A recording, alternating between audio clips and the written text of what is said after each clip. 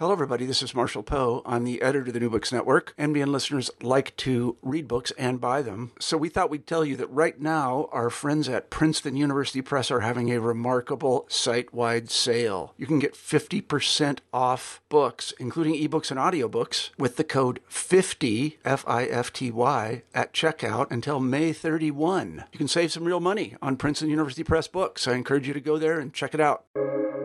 Welcome to the New Books Network. Hello, everybody, and welcome to the New Books Network. I'm your host, Géraldine Gutefan. Today, I'm thrilled to host Joseph Sassoon, a professor of history and political economy at Georgetown Center for Contemporary Arab Studies. His research focuses on political economy, economic history, Iraq, Iraqi refugees, and authoritarianism. In today's episode, we will talk about his most recent book, The Sassoons, The Great Global Merchants and the Making of an Empire, which was published in 2022 by Pantheon books. The book traces the rise and fall of the Sassoon family, taking readers from Baghdad to Mumbai, Shanghai, Hong Kong, and London, among many other places, as we'll discuss shortly. Joseph Sassoon, it's a pleasure to host you today. Welcome to the show. Thank you, and thank you very much for having me. It's a pleasure. So my first question is about really the genealogy of the book, how the book came into being. It's a little bit different from your previous publications. It's a bit more personal in some ways. There's a little bit of personal history, not so much, but it's in the background. So I wonder if you can take us to how this project came about and also perhaps how it relates to your other works, because at first sight, it looks quite different, but I understand that there are some overlapping themes, and I'm curious as to how your previous research and fields that are not in family history have informed the project. You're absolutely right. It's really not related to my previous books on Iraq, authoritarianism, dictatorship, which I have spent a lot of time, secret services. And I actually never had, as I mentioned in the preface of the book, never really was interested in writing the history of the family. But by pure coincidence, I was in Oxford University on a fellowship, and someone by the name of Joseph Sassoon from Western Scotland wrote to me a letter asking whether we're relatives. One thing led to another. We spoke to each other on the phone. I ended up visiting him in Western Scotland, where he has lived all his life. And I got intrigued. And then I thought if I'm in Oxford, I would look at some archives in Oxford and London. But what really triggered it is finding this incredible trove of archive at the National Library in Jerusalem. And here you're absolutely right. I mean, working on I was the first academic to work on the archives of the Ba'ath Party that was taken out of Iraq. And in both cases, I think there was a lot of similarities in the sense of archival work that I had no clear idea what the book is going to be, if there was going to be a book. And in both cases, I just kept reading the archives and taking notes. And suddenly I realized there is a story to be told, and which made it very, very exciting. Then afterwards, research also in other places such as India, China, uh, Britain, of course, with its many archives, all added to that. So I actually want to return to the topic of archives later, because I want to make sure we really give the reader a sense of who the Sassoons were, or the listeners a sense of who the Sassoons were first. But later on in the conversation, that's one thing I really would love to discuss, which is what do you do when you have such an abundance of archival materials? Because I feel like every archival project has its own challenges, but I'm guessing that in your case, the issue would be that you had so much. So I want to make sure we talk about the Sassoons first and then talk about more of the process of writing the book later, but let's make sure we return to that later. So what I would like to ask first is, who were the Sassoons that you write about in the book so beautifully? And how did they came to be the Sassoons, or as some people know them, the Rothschilds of the East? And maybe this moniker is something we can reflect on together a little bit. And so maybe we can start with Baghdad, which is the place that the family originated from, Yeah. and their later journeys. So the history of the Jews in Baghdad dates back 2,500 years to the Babylonian exile. As far as I could tell, the family could trace itself definitely hundreds of years back in Baghdad, similar to many other Jewish families. And that was their home. I mean, there is no doubt that this was their homeland. This was their language. This was everything. And we see that 70 years later in the strong connection to Baghdad. They were part and parcel of the Ottoman empires, which lasted more than 400 years. The David Sassoons, who is the founder, his father was what is called the Nasi, the president of the community, the tax collector, which in our days call it the minister of finance. But each state, each province, such as Baghdad, had its own governor and its own kind tax collector slash minister of finance. And they changed. And the family lived there and continued to live after the departure of David Sassoon. Um, there were many erroneous about anti-Semitism. There was no anti-Semitism, first of all, at that time. And second of all, David Sassoon, the reason he left with his father was really there was a corrupt governor who was trying to embezzle money from wealthy families, and the way he did it was just arrest a member of the family, ask for a ransom, you pay the ransom, the governor releases the hostage, and he did it once, and the father realized that this is not a one shot. It's going to be repeated, maybe with other children. So he and the son left. All the other members of the family stayed behind. And I guess that's my connection. I'm a descendant of one of the siblings of David Sassoon. But Baghdad continued to play really a very, very important role in their history and trajectory. So maybe one thing that's worth saying very explicitly is that your family, when David Sassoon and his father left Baghdad, your branch of the family stayed, and your family was actually there in Baghdad, if I'm not mistaken, until the 1970s. We almost closed the door Right. on the Jewish community. I mean, yes, by the time we left, I don't know how many really, but I think that in the late 1960s, I think there were about 3,000 Jews left. And that kept dwindling in 1970, 71, 72, 73. And today, I think actually there is only 4 left or 5. Elderly people, I would assume. Very elderly, most of them except one who is in her early 60s. Oh, that's actually quite surprising, because I know that in communities that have been pretty much Yeah. depleted of their Jews, usually it's the ones who remain are very old. So yeah, that's interesting that this woman stayed behind. So also another interesting thing to note is the fact that your branch of your family stayed in Iraq. I guess to some degree allowed you to write the book in the first place, because it connected you to the language that David Sassoon spoke and wrote, which wouldn't be the case for the Sassoon branch that moved to India or England later on.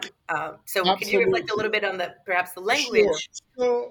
So the language is really an important part. All the Jews in Baghdad spoke and still speak it. I mean, among us, if I met a friend in London or in somewhere else from Baghdad, I would speak to them in Baghdadi Jewish dialect. Now, the difference is during that time, and actually, even with my father, they learned to write it because it's a combination of really of three languages: the Baghdadi spoken, which was a Jewish dialect, it's a Arabic, but it's also written in Hebrew. So unless you know all three, you're not going to be able to decode it. So a Jew from Cairo would have tremendous difficulty in deciphering them. Um, and that became, yes, a challenge. And I assume that those archives lay there at the National Library in Jerusalem for a long time and used and digitized and organized. Now they are beginning to put some organization, um, because the number of people using them are relatively small. The Sassoon family got lucky to have you, to have a person who had the linguistic skills and their archival skills to do that project. So truly, there was no better person equipped to do this project. Thank you. So let's talk about David Sassoon. The book, it's a family history, so it's filled with fascinating protagonists. But in my opinion, one of the people was most interesting as the story is really the founder of the Sassoon dynasty. Really interesting character, someone who was very rooted in his own tradition, Iraqi Jewish tradition, very pious. He remains very connected to his religious heritage even through his travels. Someone who instilled in his children incredible work ethic. And we really launched this dynasty that lasted a little over a century. So could you tell us a little bit more about who he was, in all his colors and wonderful details, and where he went and how he really started this dynasty? And perhaps one last question related to him, which is connected to what we discussed previously, which is his experience as a refugee, which is something you discuss a little later on in the book. Yeah, I mean, was not the first merchant to leave or escape from, first of all, borders were open. I mean, so people came from Aleppo, went to the Gulf, went to Iran, everything was easy. I think what is fascinating is making the first decision to go to Bombay. No family, no friend, no personal contact. And that's really a gutsy move to make that in 1830. Take your wife and two young sons, unpack them, and get on a boat for 3 months. I kept thinking, wow, you need really a lot of courage. I have two young kids and we live abroad, and I can relate to this. And we live in the 21st century. So definitely, I can only echo that. But then actually, when I started meeting people, who packed and left Baghdad and went to Indonesia. I mean, there must have been even less information because at least India, through Britain, through merchants from India and Iran, I mean, I'm not sure how many people went to Java and came back to Baghdad. It seems there was a spirit of adventure, and I guess people went to the Wild West in at certain points. He gets there, and the other interesting aspect of it, really neither he or his father had any tradition of trading. They were tax collectors, they were bureaucrats, they were representing the Ottoman Sultan in Baghdad. But they had a great reputation and they had a lot of contacts, both within the Ottoman Empire and in Persia and in the Gulf. And obviously, he was a very studious person. He started going to the exchanges, watching what's happening. He realized that when there is a bad harvest in cotton in America in the 1850s, prices are going up, and that creates opportunities. Of course, he didn't realize that there is going to be an American Civil War, which quadrupled the price of cotton. I guess you have to be at the right place at the right time. But then, as I say it, there were millions at the right place at the right time. What makes someone else, one person out of 1,000, make the right decisions? Um, he was risk averse, I think, because of the background and because of being refugee, having lost everything and starting from zero. And one of the things that I kept thinking afterwards is this issue about intergenerational wealth and the difference between the first generation versus the third and the fourth. You know, the mentality changes depending on which generation you belong to and what your appetite for risk. But he definitely figured it out, and figured out also how to use his large family, because from his his first wife died very young after the birth of their fourth child. Um, and then he had 10 children from his second wife who survived. We're talking about That's the remarkable. 1840s and 1850s. Um, and so this 14 sons and daughters, which meant sons-in-laws, really created a small army that can be relied upon in spreading around. And going back, things were going the right way. Global commodities were going higher. There was the beginning of an incredible revival of economy in Europe. And then wars, the American Civil War quadrupled the price of cotton, as I said, and opened opportunities. Opium wars that opened China, legalized opium as a commodity to trade, um, and all these things. And then the change in technology that was taking place was really, truly remarkable when you look at the shipping, then by 1860s, the telegraph, all this combined together. And help, but there is no doubt that he was really, truly a remarkable personality. Well, and one thing you show in the book is that though he was risk averse, he did see the potential of this emerging technologies that you just mentioned, and the family really seized upon them to expand. That was really key to their success. Yeah, I mean, the shipping business, the shipping was changing because of opium and tea trading, and new ships that traveled faster, stored these chests in a more efficient way. They immediately entered that business. A realization that maritime insurance is so expensive is a really they entered that business also. All kind of things, and I think you're right, he instilled it is in his children.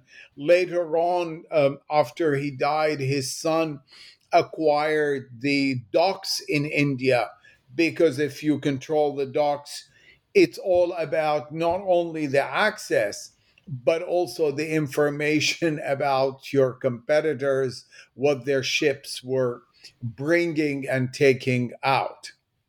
I do want to mention something about Mumbai because some of the listeners might not be very familiar with the Sassoons. But what drew me to your book is that I lived in India for a year and I worked with the Jewish community there. And if you spend, even a handful of days in Mumbai, you will see the Sassoons everywhere. I mean, and you really show it in the book, in particular through pictures, that their presence was so visible, and is to this day. And so it's really a testament to the impact that they had at the time. Though again, because of the later decline of the family, they're not necessarily as well known as the Rothschild. But it's hard to overstate how important the family was to the landscape of a place like Mumbai, and to I think to a lesser degree Shanghai. But maybe if that's something you want to talk about, and maybe also your experience of going to these places and seeing the kind of the physical traces of the family history and how you related to that. Yeah, I mean, the most incredible thing, which was very touching, in Bombay, India is a huge continent, really, but Bombay, which I don't know, has maybe 25 million today, um, it's probably the only city in the world where every taxi driver would know about the Sassoons. They would know about the Sassoon library, they would know about the Sassoon docks, and which is incredible. And you're absolutely right. You see them everywhere. The synagogues, Hospitals. different places, different things, road names, all this. And yes, you're right. The second place in the world would be Shanghai. But once you leave Shanghai, it's not. I mean, if you go to Beijing, people maybe 1 in 100 have heard about it. Different if they are a special certain age, but not the young ones. While in Right. Shanghai, because of the building and different things, they have heard about it. And it is fascinating. I mean, one of the things that I really was determined at a very early stage, in spite of this vast archive, is to go and see these places with my own eyes. And it really added a lot. And I would recommend it, if it is possible. In the beginning, I was reading those arc. I will give you one example. Their house in Bombay, and they said in one of the papers that I was reading, they had a party, I don't know, for 900, 1,000 people. And I couldn't get my head. How could you have 900,000? I mean, but then you go there and you stand in the balcony and you realize it's doable. It's now a huge hospital in the heart of Bombay.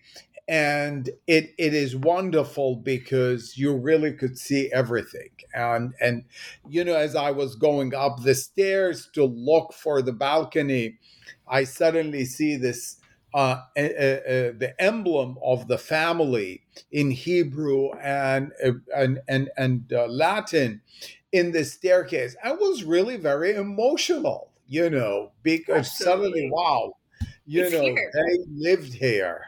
It's incredible. And I want to say that the Sassoon Library in Bombay was actually one of my favorite places to go because Bombay is, a pretty overwhelming city, pretty loud, pretty noisy, wonderful city by many accounts, but a little overwhelming. And the Sassoon Library is this stunning place of peace and quiet, and really I would recommend to any of our listeners who go there to go like we're going to India and Bombay especially to visit it, because it is such a wonderful place and so well preserved and a great place to work and study. So I It understand is that. a true oasis, in the middle of this gigantic mayhem. And by the way, it's going through a major innovation right now. A friend from India just sent me a long article in a newspaper. Oh, I didn't realize this. It's And going also to it's be even more beautiful. incredible, and they can see David Sassoon, the founder of the Sassoon dynasty. Absolutely. Yes. This standing statue of David Yes. Sassoon. So let's talk about globalization, which is one of the central theme of the book, because the story that you tell is not only the story of a family, but really how its fate was intertwined to the growth of globalization, which is, in light of today's events, it's a theme we discuss a lot. And when you read the book, you really get a sense of the 19th century as this period when many of the things we know today emerged. So I wonder if you can reflect a little bit on how the Sassoon family were agents of this globalization process, and also perhaps about what their story can teach us about the promises and perils of globalization.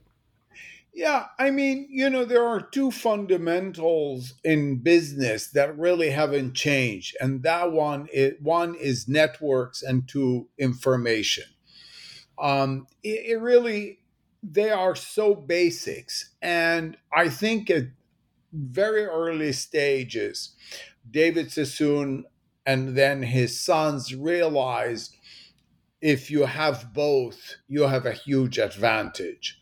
Um, and that really is part of the globalization. One of the things that we keep thinking, it's only the end of 20th century, 21st century, that we are living the globalization. First of all, when you look back, there is, even at some point, there was a sense on my part of envy.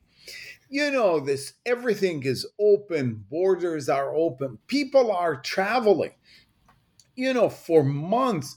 And what shocked me, finding that they were not just traveling for business, which had its own perils and cost and in time and health, but people were traveling also for pleasure and exploring. There is a wonderful letter about someone going to Norway to climb a mountain in the middle of the summer to see, you know, another one going to Japan and talking about India. A woman, one of the daughters at some point goes to the desert in Egypt. I mean, it's really, truly amazing. And I think that sense of the world as a far more open place is much stronger than what we have today. The other element, which really amazed me in the 100 years plus of archives, there was never the question, should we deal with A or B? Because should we not deal with them because of their race, religion, identity? It never came up. The fact that David Sassoon was a pious person, it never bothered him in dealing with all religions, all sects, all identities. And I think that's the true globalization. That's the wonderful aspect of an open world. All they needed to check is, could they trust their counterpart, which is absolutely correct. All the rest is irrelevant in a way. And that, I mean, I think from that point of view, that globalization is far stronger than our today globalization. Yes, we have better networks and internet and connection, and you're in Kuala Lumpur and I'm in Washington, D.C., and we're talking. But there are a lot of, obviously, these days of disadvantages because immediately we want to know where we can put everyone in their own box. And that's something wonderful about David Sassoon that you show in the book, which is that his openness to the world really showed through in his philanthropic efforts. This is someone who gave plenty to the Jewish community, but also supported other causes. Obviously was very involved in the Bombay community and gave to other communities, other groups of people. And it really is a testament to what you just said about seeing people for who they are and not having those boxes that I think really are shaping our lives today in or many studying ways. the Talmud with a missionary. I mean, that shows you the openness. He's interested in studying the Talmud, and here is this man who's, different religion, different ideas, and yet they find this tremendous friendship over learning and understanding the Talmud. That is fascinating. So staying with the topic of globalization, but kind of narrowing it down a little bit, I want to talk about one of the main commodities that they traded, which you mentioned very briefly earlier in a conversation with it, which is opium. So how do they fit within the story of the opium trade in the 19th century? To what extent did this commodity participate in their success? And also, what are the ethical issues that arose in the 19th century that made it increasingly harder for them to trade it? Yeah, so the trade of opium really goes back almost 200 before they arrived to India by the East India Company. Of course, the usage of opium goes 5,000 years back in both India and China for recreational, but also medicinal. And by the way, there are a lot of still in villages in parts of India. For example, mothers use it for their babies when they are teething by just literally putting a sliver of some, just to calm them, their pain. Um, when they came, they were obviously not in that business. They were when they started trading it, they were very, very small players. One chest here, one chest there. There were one British companies like Jardine Matheson, but also Indian traders that were far more established, had the contact. But again, not dissimilar from cotton, not dissimilar from other commodities. They started very small and grow.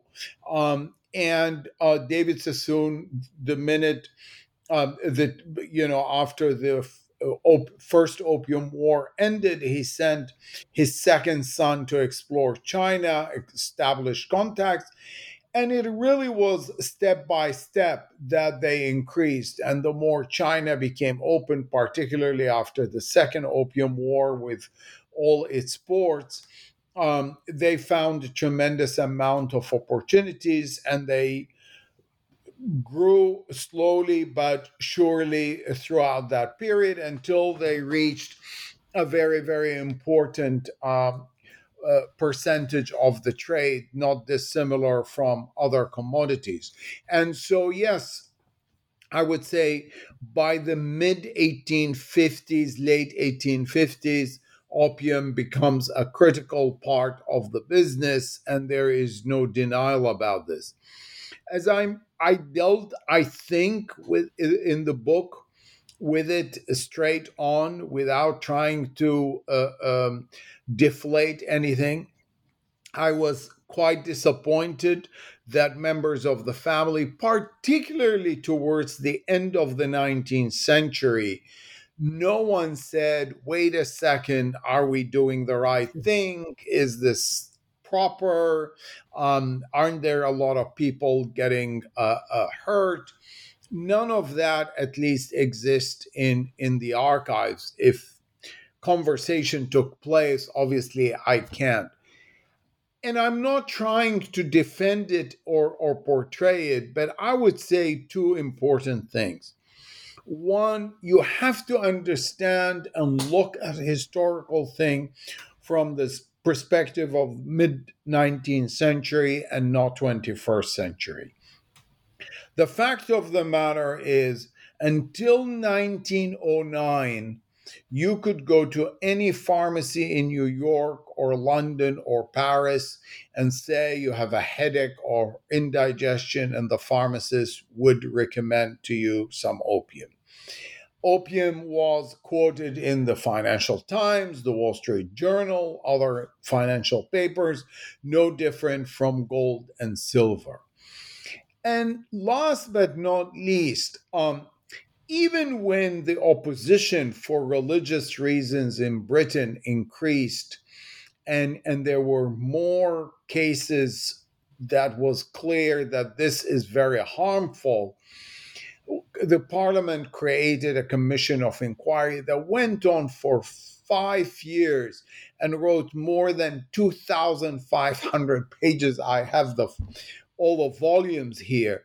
And the conclusion was shocking, that this is all exaggerated, that this should not happen.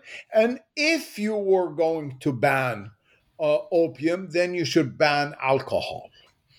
And having one glass of whiskey is like having a little bit of opium. Of course, if you have half a bottle of whiskey, it's harmful. So having too much opium is harmful. And that was the conclusion of 5 years of inquiry, including more than 100 medical experts. So I have to see it in that view of the time. Having said all this, I don't try to justify it, and I think there is a problem that they just saw it strictly as a commodity and that's it. It's hard to accept that today, given what we know. Right.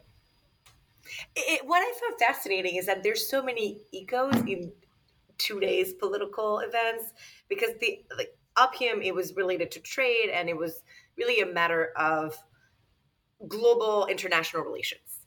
And it's interesting that today there's some of these issues happening in reverse. I was thinking about Antony Blinken's visit to China recently, where one of the issues he addressed was the ways in which the Chinese are inundating the American market with fentanyl. And the Chinese government, the Chinese authorities were doing exactly the opposite of the 19th century, which was trying to stop this flood of opium coming from, Western and other traders. And here we see those issues playing out a little bit differently. But one thing I loved so much about the book is that it has so many parallels. Obviously, there are many things that are different, but it helps us make so much sense of what's going on today. And it's a way, I think, to give us some broader historical context for looking at things that seem today to be very new, but really aren't. So I really want to emphasize this for our listeners, that I think everyone will find something that they can relate to in today's news. So really, thank you for writing the book. So let's talk about the British Empire, because that's another big theme in the book. And obviously the fate of the family was very much tied to also the rise and fall of the British Empire. So what can the Sassoon family teach us about British imperial rule, and how much were they able to benefit it, and how so? Yeah, I mean, going back to the status of refugee and again trying to understand how David Sassoon thought about it in 1831. Here is an immigrant family arriving in India with no contact. There is only one superpower, one major empire at that time, without a shadow of doubt, and that is the British Empire. And he basically decides to throw the lot with the British Empire. He announced that they're going to be British, they're going to be loyal to the empire and its colonial and imperial policy, and there shall be no doubt about it. And they stick by that. And I think it helped them tremendously in the first 50 years or even longer. I think part of the issue of the rise and demise is that they capitalized on the rise of the empire they knew how to adapt to technology. And the paradox is that their loss or demise is actually for the same reasons, but on the other side. They didn't understand that the empire is beginning to weak after World War I, that things are changing worldwide, that nationalism is on the rise, that colonialism is on the decline, that commodity trading will be replaced by this humongous industrial revolution that is going to sweep that. So it's really fascinating how they managed to capture that at the beginning, but refused to accept it in the second part. I guess not dissimilar from people who believed in Britain that the British Empire will last forever, or that Britain will continue to rule India for 1,000 years. At some point, they felt, forever and ever. And there were British officials, as we all know now, that really thought, it is part of Britain. And they misunderstood that. So we'll talk about the decline a little more a little later in the interview, but I want to stop here about the the story of a character who I thought was absolutely fascinating was one of the few women in the book. There are mothers in the book, sisters, but really it's largely a story of men, I think, because of the archival findings, of course. But there's a woman who really stands out here, whose name is Flora. And you call her, in the introduction, the first woman to run a global business in the 19th century. So because she was really one of the main characters before the decline, I want to stop here before we talk about the demise of the Sassoons more, and what you can tell us about her, and also the challenges that she faced, very much by virtue of her gender within her own family. Yeah, I mean, this was one of the biggest surprises and pleasures in working in the archives. There were a couple of things have been written beforehand on the Sassoons, and she's mentioned in 2 lines, 3 lines versus her husband. And when I started going through the archives, suddenly this woman emerges as a giant among all those men. And yes, afterwards I'd done some research. There were a lot of matriarchs at the time worldwide, but not a CEO of a global trading firm. And she was really, truly a remarkable woman in the innovations she inserted in the business, in the way she ran the business. And you are absolutely right. Her story is not dissimilar from what we have today, that the men in the family were angry, were upset at her success. I mean, they just could not stomach the fact. And the most stupid reaction to her success is all the time the same sentence. How could a widow with 3 children run a global business? It's not, wow, this amazing widow managing to run a global business while she's having 3 children. It's the exact opposite. And the more success she has, the angrier they became, and the more shenanigans and all conspired against her, until unfortunately they managed to topple her. And I really strongly believe that she deserved the whole chapter, because she is a character, and her story really continues. Also, she spoke 7 languages. She was an incredible woman who knew about the Talmud, the Torah. She was the first woman to address a Jewish college which ordains rabbi in England. And I thought it's wonderful that when she showed up to give the speech, rather than thank the organizers for inviting her, she blasted them and said, "Let me understand one thing. You say that there hasn't been, I'm very qualified. Are you saying that you couldn't find for 70 years, 7 decades, one woman who was qualified?" I mean, you need a lot of guts to do that. That's wonderful. One thing that I found very moving about her is, even after she was really pushed to the side pretty, forcibly and really shamelessly, and it must have been very humiliating for her, she still cared so much about the family.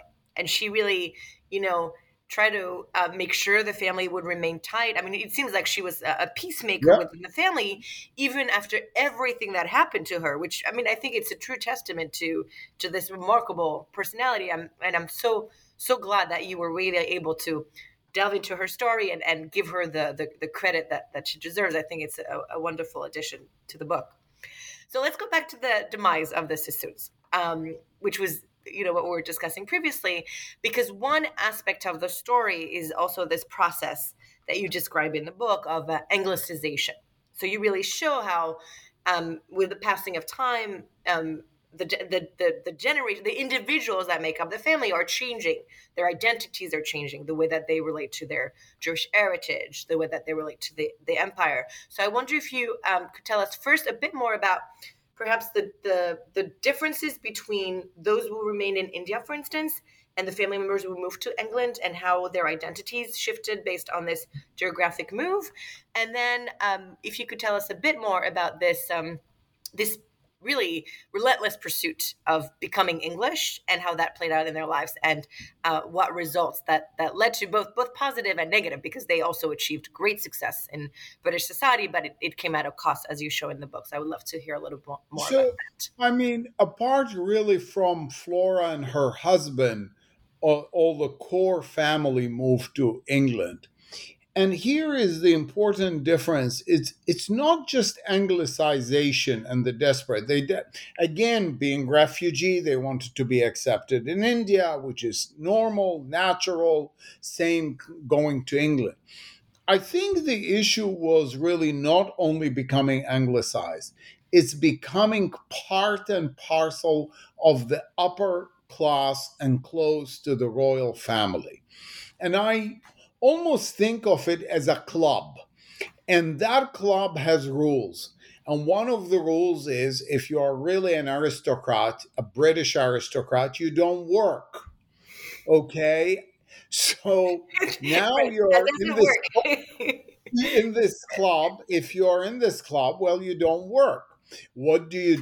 You go hunting, you go shooting, you have estates in Scotland, you have beautiful houses in London, in the countryside, and they tick everything, and you spend the money, and you get titles, and they did all this, and they received titles. So not only they were accepted as British or English, but they were accepted in that upper class close to the royalty. And that was the heavy price to pay, where they felt that they really have to stick by the rules. They go out, and I quote this wonderful letter that I found that two members of the family write. We went to the office at 11 o'clock. At 1 o'clock, we went to the club for lunch. And at 3 o'clock, we went to horse racing to bet. And I kept thinking, wow, what David Sassoon must be thinking in his grave, that his family members are working 2 hours a day, having worked 6 days, 14 hours. And that's really the change. I mean, and the amount of money that was also spent in order to compete and to be part of this club was really, truly dramatic. And you mentioned, I thought something else that was so interesting was this obsession that many family members had with horse racing. Horse racing clearly was a big part of the British aristocratic lifestyle, but especially as it was embraced by the Sassoon family. And continued with even Victor Sassoon, who headed to China and Shanghai and built a skyscraper and got out of all the commodity trading. And yet horse racing was the best and most important thing in his life. I guess, definitely one generation says we are British and you have to like horses. By the next generation, you're betting and owning a lot of horses. So let's talk a bit about anti-Semitism or anti-Jewish animus, because you made it sound that as if it wasn't, that difficult for them to ascend to this pinnacle of power, really. But you do show in the book that, there was still, it was very well known that they were Jewish, of Iraqi descent. And so how did that also play out in their relationship to the British aristocracy and also to this shifting identities that you talk about in the book? How much is this part of the story that you tell? Yeah, you're absolutely correct to point this one out. Anti-Semitism was rampant at the end of the 19th century in England. I argue in the book in a way that they got treated better than, let's say, the Rothschilds for a number of reasons. One, because of anti-Semitism, the fact that the Sassoons never traded and lent money. excluded them from that money lender image of the Jew. That's number one. Number two, part of this looking down not only at Jews but at foreigners in general is the class structure. That the British aristocracy did not like nouveau riche, the ones who come from nothing, create wealth, and become successful. Okay, you're wealthy, but you're not part of our club. Well, they couldn't say this to the Sassoon. The Sassoons were back in Baghdad, all these titles and importance, and then in India they were known as the merchant princes. So that also worked in their favor. The third aspect that worked to their benefit is, unlike the Rothschilds or a lot of other Jewish families that moved to Britain, there was never the issue of loyalty. One of the things that threw at the Warburgs, the Rothschilds is, where does your loyalty lie? You have a brother in Germany and we're at war with Germany. You have a cousin in France and we are at war with France. And there was always this issue that was used against them. Again, that really did not exist for the Sassoons. I mean, World War I came, they were not impacted by it. In fact, 13 members of the Sassoon family participated in the war. Some were killed, some were injured. And that played, again, to their benefit. So I think those reasons, that doesn't mean that people did not write about them or made comments. But it's interesting. I think there were more criticism of the Prince of Wales. Why are you spending so much time with these foreigners? It's natural that these foreigners want to spend time with you, but you're going to be our king. You shouldn't be spend time. And of course, their generosity and hospitality, they knew how to work it out. I mean, if their relationship with the Prince of Wales started really upon his visit in Bombay, and with their tremendous hospitality of British officials, and they knew how to build relationships. And they threw great parties, as you showed the book. Really, throughout the book, every generation of Sassoon was great at organizing and very amazing weddings, yes. They did a great job. So one last question about decline, and then we'll talk a little bit more about process before closing the conversation, which is, what do you think they could have done differently? So obviously, you talk about multiple things, both at the individual level and more structural level, which is with the end of the British Empire and, a series of global wars, civil wars within India and China. Obviously, the world changes entirely at that point in time. And then you also weigh in individual factors, such as the one you mentioned, the fact that many members of the family didn't have such a great interest in the business anymore. So all of this combined to really lead to the fall of this dynasty. But what do you think? I mean, this is a bit of a revisionist history, but what do you think are the individual decisions that they could have made that would have changed the course of this family and prevented this ultimate fall? Yeah, I mean, they had a clear tremendous possibilities in the 1880s and 1890s to diversify.